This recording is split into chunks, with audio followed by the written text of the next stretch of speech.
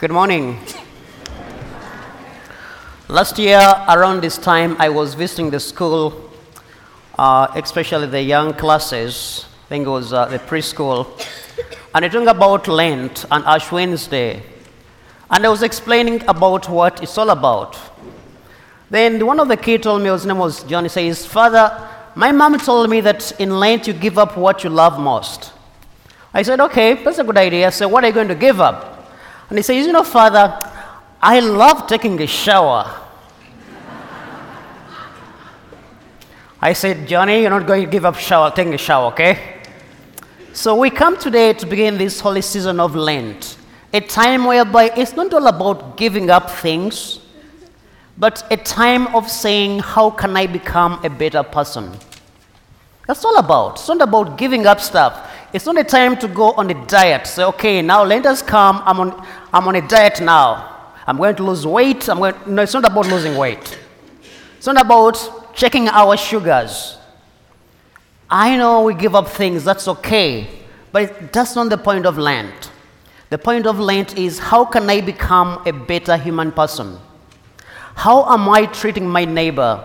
Now, I know in school, you guys all do exams. The point of the exam is not to show how smart you are or how foolish you are. It's to ask yourself, are you learning what you're supposed to be learning? We're checking to see, do you know what you're supposed to be knowing by now? So Lent is a self-check. We're asking ourselves, how can I become a better person? Because we never stop growing. One day you're in first grade, second grade, there's something happens in our spiritual life. We don't stop growing. But we cannot grow unless we do the self-check. Where do I stand when it comes to my temper?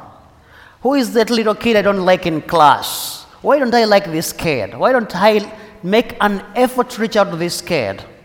So now I'm going to ask you, St. Joseph, have a challenge today.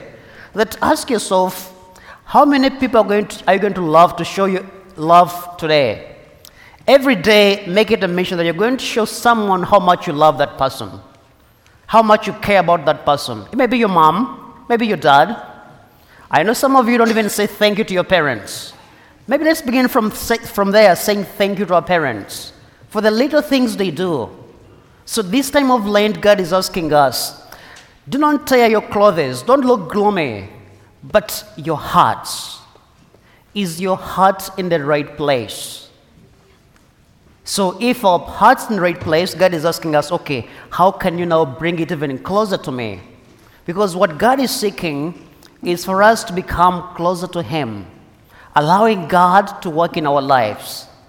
So as we begin this season of Lent, with all the things you're already giving up, which are nice things, don't lose the essence of Lent. Lent is all about coming back closer to God and also going closer to our friends and our neighbors.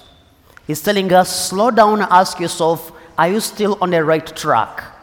Maybe we get caught up in our world, the busyness of our world, the business of our books, and we forget what's important in front of us.